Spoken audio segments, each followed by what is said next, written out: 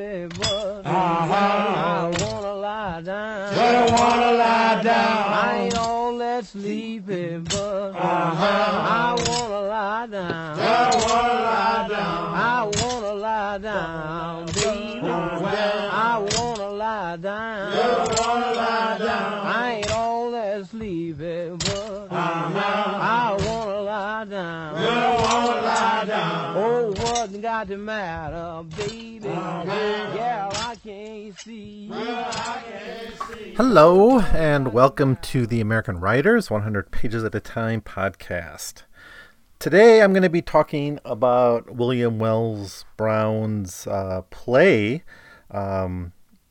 Escape, or A Leap for Freedom, published in 1858.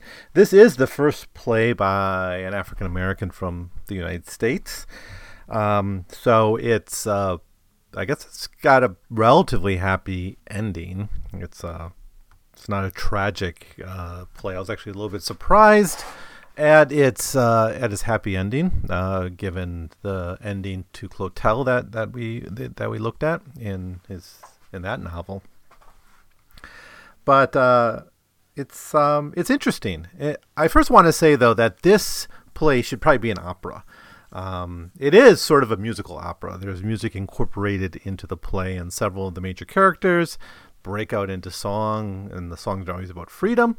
Various kinds of some plantation songs or Underground Railroad songs that talk about the theme of freedom. And I don't know if these were very popular tunes at the day. I didn't recognize any of the songs that were being sung, or if they were Brown's creations. That's possible.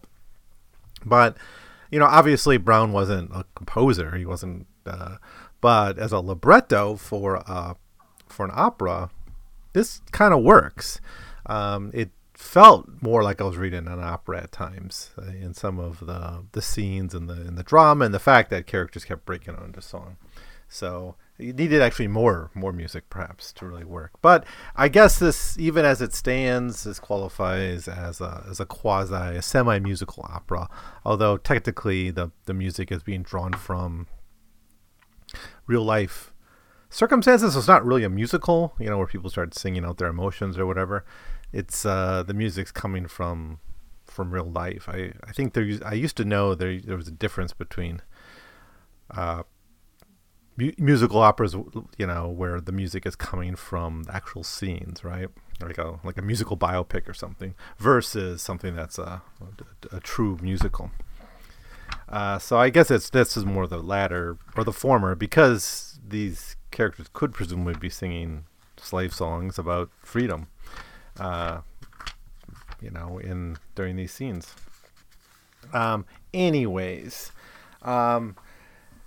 He starts out in his preface saying that he wrote this for his own amusement, not with the remotest thought that it would ever be seen by the public eye.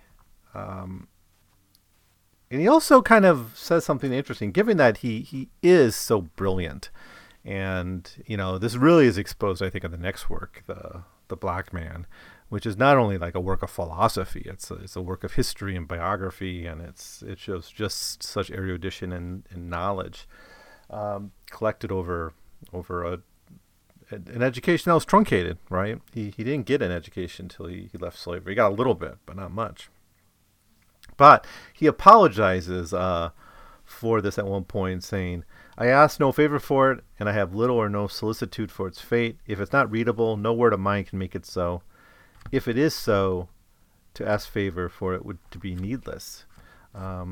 And where else? He says something else here. Yeah, he says at the end here, "The play no doubt abounds in defects, but as I was born in slavery and never having a day's schooling in my life, I owe the public no apology for errors," which I've never quite seen that before, because usually authors are apologizing for their errors or taking claim for their errors, and he's not. He's saying, if this isn't as good as it could be, it's because I wasn't educated, and that's your fault. That's on you. That's on the reading public for keeping me in bondage when I could have, been developing my mind more, which is, I think, a pretty honest take on it. I've yet to see like an acknowledgement for an academic book saying it's like I wrote this without any help from grants or research money because I'm an adjunct faculty member at some state school, and I wrote this between changing diapers and taking a shower, and really no one much helped me. I haven't seen acknowledgments like that, but I think some of these books are written under conditions that are not that far from that. Anyways, this play, 5 acts. It's all set. Well, not all of it's set, but most of it's set in a farm in the South, owned by Dr. Gaines, who's both a physician, and he makes his main money. He's got a farm and slaves, but he also seems to make quite a bit of his money from being the doctor for other plantations. So he'll be the doctor that people will send their slaves to if they're sick, and he'll come in and give a lump sum per year for basically being the doctor of the plantation. And he did that, and he's also like the colonel of the local militia, which means he's also kind of a slave catcher, essentially, is what his role is going to be. The origin of the police in the South being closely connected to the seizure of slaves. So then we have a whole bunch of slave characters, probably too many that to keep track of very easily unless you read it. Our protagonists, I guess, outside of Mr. Gaines, who's really kind of our villain. Our protagonists are Glenn and Melinda, who are young lovers. She's a light-skinned slave that Mr. Gaines has a sexual attraction and affection for. This is a common Brown theme. We've come across this quite a lot, so it's not surprising to see that. Glenn is her husband, and they're informally married without the permission of their masters. Melinda's owned by Gaines, and Glenn is owned by Gaines' like brother-in-law. So he's like in a neighboring plantation or farm or something. So those are our two protagonists. We also have a couple slaves who, they're presented as kind of somewhat comical, ignorant. I'm thinking these would be sort of like the Jim Crow in later American literature type of figures. And Brown talks about why he uses these characters. He writes in his introduction, "The ignorance of the slave, as seen in the case of Big Sally, is common whenever chattel slavery exists. The difficulty is created in the domestic circles by the presence of beautiful slave women." Oh, then he gets onto the sex stuff there. But he's saying this is kind of drawn from life. And he's got like Big Sally, but she's just a passing character. But Cato is another kind of very complex character. He kind of speaks very strong in dialect. He comes off as kind of ignorant. When we first meet him, he makes a big mistake because he's like the doctor's assistant. He pulls the wrong tooth. He ends up brawling with this other slave. He gets punished a lot, but he's also kind of favored because he's being trained in medicine. And Mr. Gaines, like after he breaks up a slave family through sale, he tries to give him a wife, which is kind of, at least Gaines sees this as a privileged position. But he also really hates slavery. And the complexity of this character is that he very much wants freedom. He's one of these characters who breaks into song about freedom, and he eventually liberates himself towards the end of the novel and makes his way to Canada along with our protagonists. But when we first meet him, he seems to be more of a jokey, ignorant character, kind of someone to almost comical character, but he ends up being a pretty profoundly radical figure in here. So you wonder if he's somehow, putting on a show for special privileges until he makes his time to escape. But he also is kind of lecherous and, treats some of the enslaved women that he, as sexual targets themselves. I mean, like he picks that up from Gaines almost. I think it's a very complex character, and I think that would require like a whole essay to really break down this character called Cato in here. He's probably the most interesting character we come across here. So we got the Gaines family, Mrs. Gaines and Gaines. Their main tension is Mr. Gaines is having sex with his slaves. And Mrs. Gaines doesn't want it, but she also likes being rich and on a plantation, and she's not really willing to take the steps she needs to break free. And she ends up being very cruel towards the enslaved women under her power. Then we have, so that's one set of characters. Then we have all the slaves. There's quite a lot of them. And then we have some slave speculators who come in and buy slaves on the cheap on the hope that prices go up or prices will be higher somewhere else, and they sell them. This, of course, being a major motivator of the domestic slave trade, which reached, was really alive and well up until the end of slavery in 1865. So we have those characters. We also have one northern character that we get to meet. We got named Mr. White from Massachusetts, and he ends up helping some of these slaves get their freedom. There's a Quaker couple that helps with the Underground Railroad at the end, but those are more minor characters. So anyways, let's jump into Act 1 here.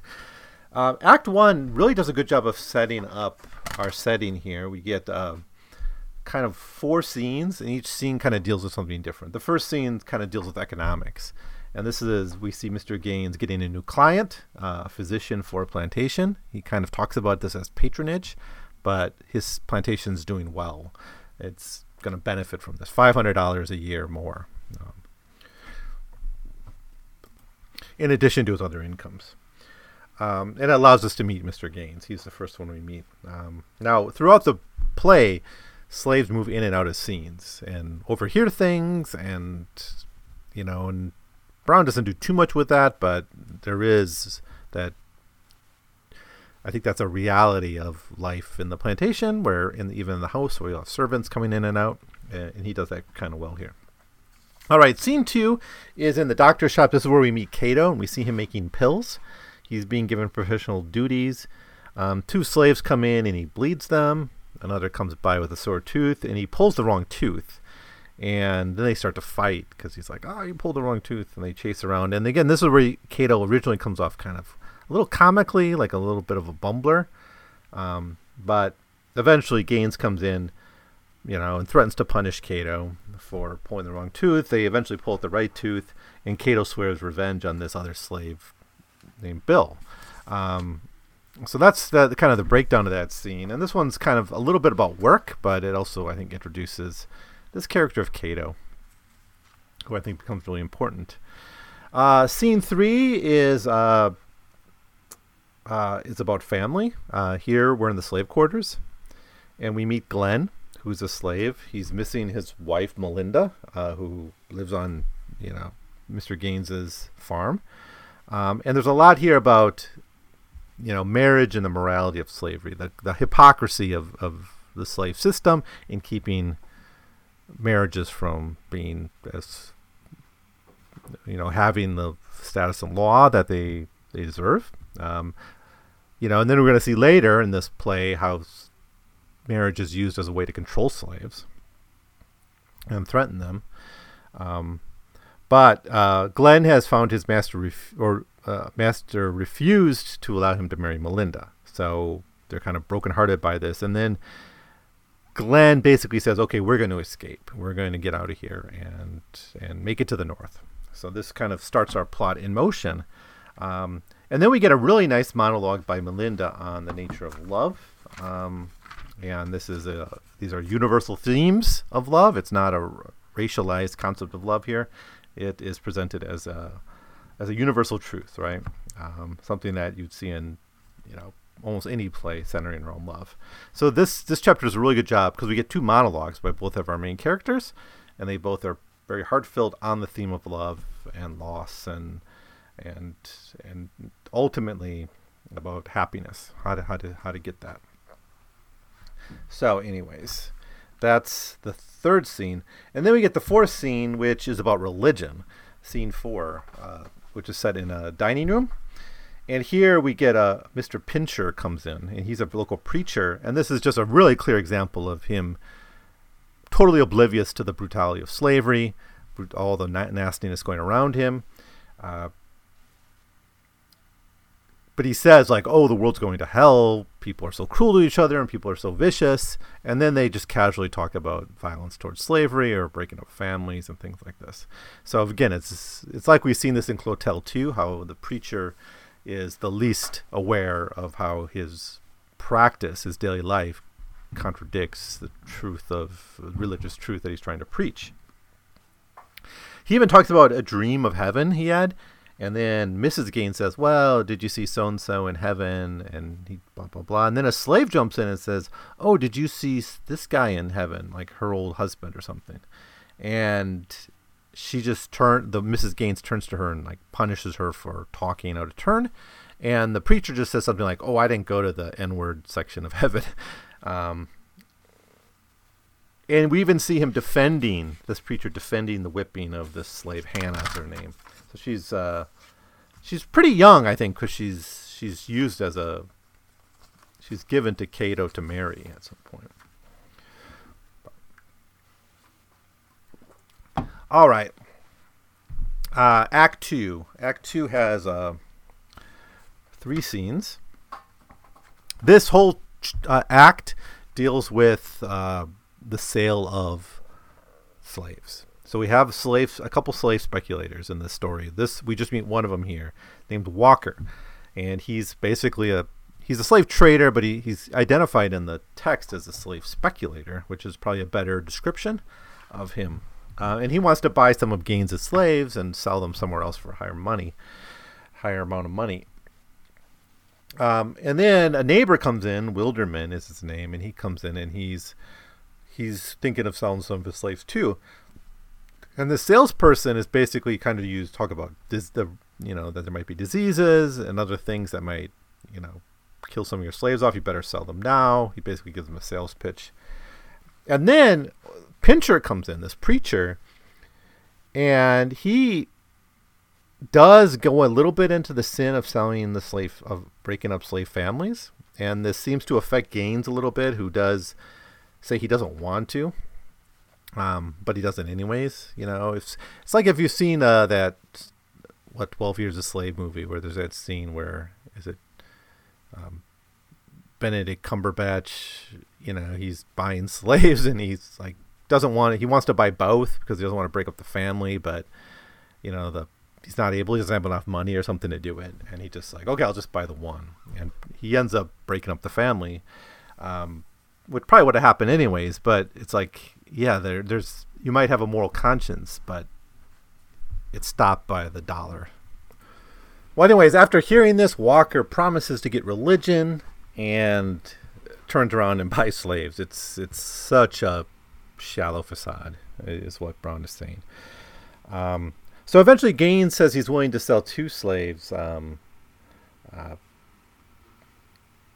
Sam and Hannah, but he ends up selling a couple others, but he's thinking about selling Sam and Hannah, who are married. That's why he wants to pick these 2, because they're like married. And there's a discussion here on breaking up families. But he doesn't want to sell Melinda, but his wife wants him to sell Melinda. So there's a big discussion between Mr. Gaines and Mrs. Gaines over selling Melinda. Mrs. Gaines, who knows he's having sex with Melinda, wants her gone. And Mr. Gaines sort of agrees to do that, but he eventually moves her off to a cottage, trying to hide her. So that's kind of an important subplot here. But anyways, after this scene of talking about making the deal, they go out to examine the slaves. Then we get to scene 2 of Act 2, and we have the examination of it ends up being Sam and Big Sally, these 2 slaves, this man and woman, but not this married couple. So his willingness to keep this family together only lasts a few seconds. I mean, basically, once the money's right, he agrees to sell these other 2 slaves, still breaking up this marriage, and the sales agreed to. And then in scene 3, we have a really weird scene where Mrs. Gaines is like talking to her husband and trying to get gifts and stuff, because I guess they came into this money, and it's kind of like, well, you get rid of Melinda, and and now give me gifts. I think you really have like this situation where she can't to give up this marriage would give up her social status and her money and her position, right, and her access to good things. She might resent what slavery means in terms of the nature of their marriage, but she can't really walk away from it in the end, and it's a very materialistic kind of analysis I think Brown is giving here in this scene. Then we have a little bit short side scene where Tapioca and Cato that's another slave with Cato, and he actually moves on her sexually, and later in the scene he's running around. He thinks someone's kind of breaking in on their lovemaking. He runs out to try to stop them. It turns out to be Mr. Gaines. He hits them, and he gets punished for that. So that's like twice now Cato's been like beaten up over misunderstandings. Then Act 3. We see Mrs. Gaines telling Hannah, her handmaid, that Sam is sold off, and she tells it very brutally. She doesn't give her any time to grieve. She just says, "You're going to marry Cato instead," and she whines about this, and I mean, rightfully, that's probably not the right word, whine. I mean, she's devastated by it, and Mrs. Gaines says, well, people don't marry for love. People marry just for security or whatever, and Cato's as good as anyone else. You're going to marry him. And it's like they're giving Cato this Hannah as a way to kind of, I guess, control him. I don't know if this is that old Roman strategy. I think this stuff was done. So yeah, that's probably what Brown is going at for here. Now, we get through a kind of a monologue, this Mrs. Gaines thinking about, did Mr. Gaines sell Melinda? Did he hide her? She has her doubts, and she kind of like, I'm going to find out, because men are dogs. The next scene, we get the kitchen. This is scene 2 of Act 3. We have the slaves at work, and we have Cato and Hannah interacting, and Cato's like, we're going to get married, and she's like, no, I don't really want to. Now, Cato has his own plans. He's already kind of planned out that he wants to escape, and I think he says it to Hannah, maybe we'll escape together after we marry. We can go to Canada together. And he actually sings a whole song here about freedom. It's one of the times he breaks out into song.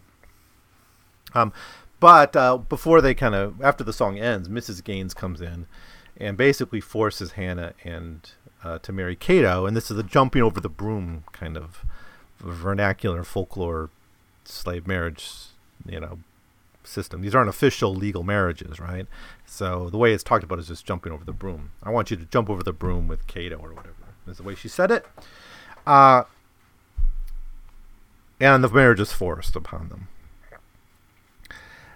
So then we get to scene 3 where this is a really interesting scene too, where a major visits and wants to meet the colonel, Mr. Gaines, and he says something like, oh, that young boy looks just like you. Your son looks just like you or something. And she's like, oh, that's the slave. It's just a really light-skinned slave. And he's, but of course the implication is that that child is fathered by Mr. Gaines, right? So then we get to scene 4, which is in the forest. And now we can really start to get into our escape plot, our escape narrative. So Glenn is just sitting there waiting for Melinda. So we have a short little scene where Glenn is just waiting for Melinda to show up, and she hasn't. And we find out later on why that is. And it's in scene 5 where we're in a room in a cabin where Melinda is essentially being kept prisoner. This is where, I guess it was Mr. Gaines hid her while he's trying to hide her from Mrs. Gaines and make it look like he sold her off or something. And he basically says, like, he tries to tempt her. He says, like, if you stay as my mistress and don't marry that Glenn guy, that other slave from the other farm, I will basically give you your freedom. For all intents and purposes, you'll live in this cabin, you'll have your own land, and I'll take care of you. And she curses him and rejects his offer and confesses that she's already married Glenn. Now, of course, these marriages don't matter much to these masters, and they're not legal. But nevertheless, she's... Well, anyways, he says, "You shall never see that black imp again. So good night, my lady. When I come again, you'll give me a more cordial reception. Good night." And then Cato visits very briefly, and they have a close little talk, and basically Cato's the guard, is guarding Melinda, and he's like, if I let you go or something, I'm going to get whipped. Then Mrs. Gaines comes in and scolds Melinda and actually tries to force her to drink poison. It's a pretty horrific scene. She's basically trying to murder her. And she says, like, if you don't drink this poison, I'm just going to stab you. And she's able to fight her off, though. So this could have been the tragic moment in the play. It could have ended here as a tragedy, but no. Brown wants to make this a happy ending. At least for our main characters, if not for most of the people we've met. Act 4 begins scene 1. Act 4, scene 1. So it begins in a dungeon, which I don't know if these farms had a dungeon. I don't know what this is. I guess something was serving as a dungeon. But Glenn is chained up here, and he's locked up. And a slave comes in and says, like, you're going to be whipped, and it's going to be really nasty. That's the rumor around for. And then the next scene 2 is a parlor again, and Mr. Gaines orders a Mr. Scraggs, who's like an overseer of some sort, to whip Glenn 500 times, which I think is probably a life-threatening amount of times to whip someone. So, pretty brutal. But this guy comes back shortly after, all beaten up, and he says, "Well, Glenn basically beat me up and escaped, so Glenn got out." So much of the rest of the play is going to be this chase, then, try to chase down these slaves. But first we have another interesting scene between Mr. Gaines and Mr. Gaines. For my money, these are some of the most interesting scenes in the play, where they discuss divorce. And he basically is like, well, call the lawyer, I'll pay for it. And then she's like, I won't divorce you. It's we see how feeble is her resistance to Mr. Gaines' lechery and the liberties he takes with his slaves. She can resist. She can say, I know what you've been doing with Melinda, and I'm going to divorce you over. And he can say, yeah, what are you going to do then, right? That's just that there's this kind of patriarchal element that Brown really understands really well. Then we get scene 3, act 4, which is just in a forest, and Melinda and Glenn are finally together. She has managed to escape from her cabin after fighting with Mrs. Gaines, and Glenn managed to escape from the dungeon, and they attempt their flights. They leave together. I think there's another song there about freedom. Something about like the Underground Railroad or the North Star, that kind of stuff. Then we come to Act 5, the final act. And there's a lot going on in this final act. We start out in a bar room in scene 1, and a man named Jennings comes in, and he's another slave speculator. And there's a Massachusetts man who comes in. He's named Mr. White. And he actually gives a little rant about slavery to these Southerners. He says, well, sir, I'm from a free state, and I thank God for it. For the worst act a man can commit upon his fellow man is to make him a slave. Conceive of a mind, a living soul with a germ of faculties which infinity cannot exhaust, as it first beams upon you in its glad morning of existence, quivering with life and joy, exulting from the glorious sense of its developing energies, beautiful and brave and generous and joyous and free. The clear, pure spirit bathed in the aural lights of its unconscious immortality, and then follow it in its dark and dreary passage through slavery until oppression stifles and kills one by one every inspiration and aspiration of its being, until it becomes a dead soul entombed in a living frame. And after giving this a little bit over the top speech, the people at the bar is like, we don't like your kind here. You better get out of here. And they run him off. So around this time, Gaines comes in looking for slave hunters. People are going to help him track down these runaway slaves. And somewhere in this scene, there's a moment where like Cato is hanging around because he's with Mr. Gaines, and he mistakes something. He makes a mistake, and the bartender doesn't quite understand it, and he gets chewed out for that, and finally he gets chased about this. I mean, all that really matters about this scene with Cato is he's able to escape during this scene. When Mr. White comes in, this is a nice moment. Mr. White comes in and is like, they're chasing me. Is there no place where the Constitution matters here? And the bartender says, we don't care for the Constitution or nothing else. We made a Constitution, we break it. But you had better hide away. They're coming and they'll lynch you. They will. Come with me, I'll hide you in the cellar. Follow me. And then the mob comes in with Mr. Gaines. So it's a busy scene at this bar.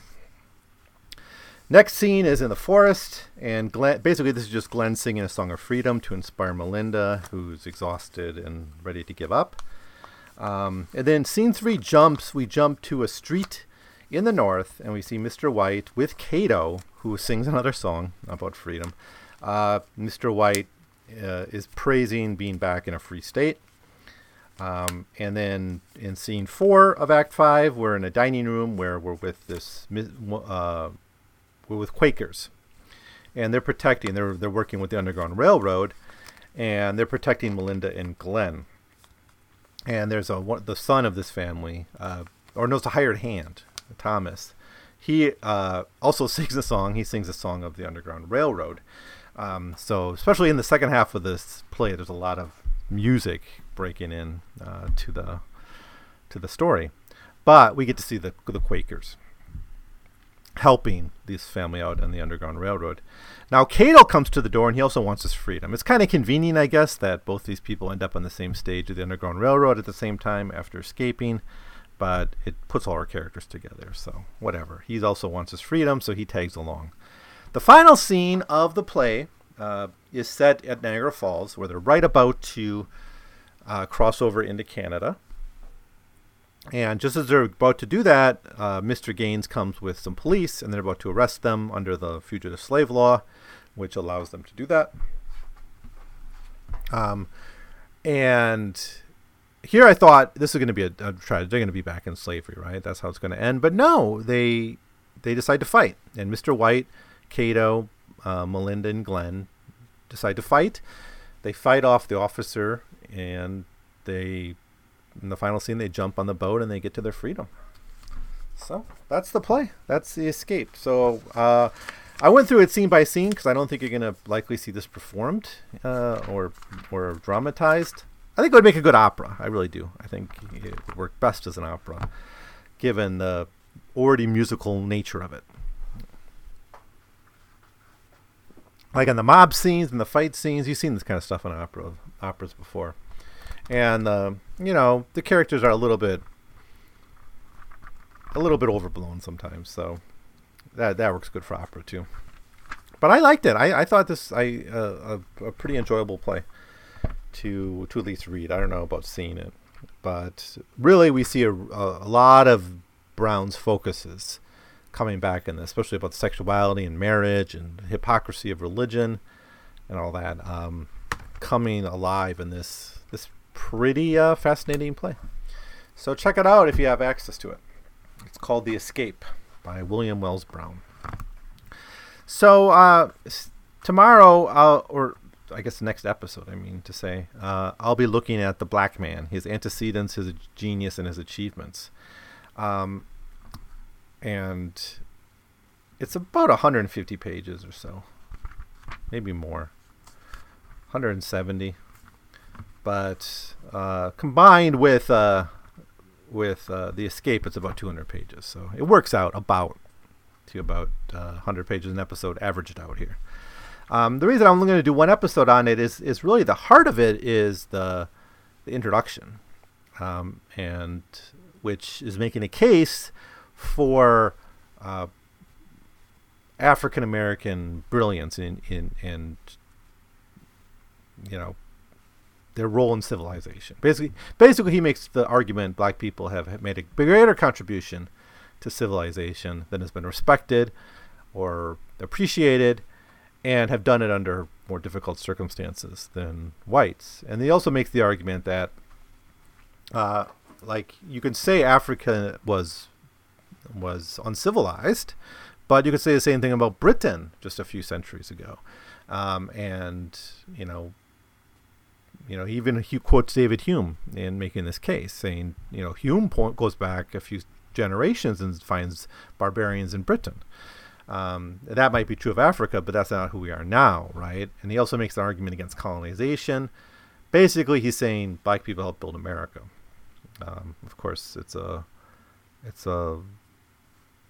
little bit of a cliche now, but at the time it was, I think, an important argument to make. And then the bulk of the book is biographies of, I think, like 53 or so African Americans, and they're varying length, but they're all relatively short. He's not trying to do full biographies of these people. He's just trying to blast you with all these vignettes of great black men and their achievements in science and literature and politics and in whatever area of life. So that's what we'll look at next time. So I think I'll go through the essay in a lot of as much detail as necessary, and then I'll kind of pick out some of these vignettes. I'm still reading through some of them, to be honest, but that's what we'll do next time. So if you have access to The Black Man, his antecedents, his genius and achievements, read through it, and in the next episode I will give you my full thoughts on that book. So anyways, thanks for listening. I'll see you next time. Well, you won't be worried when the sun go down. When the sun go down, You'll never be worried when the sun go down. when the sun go down.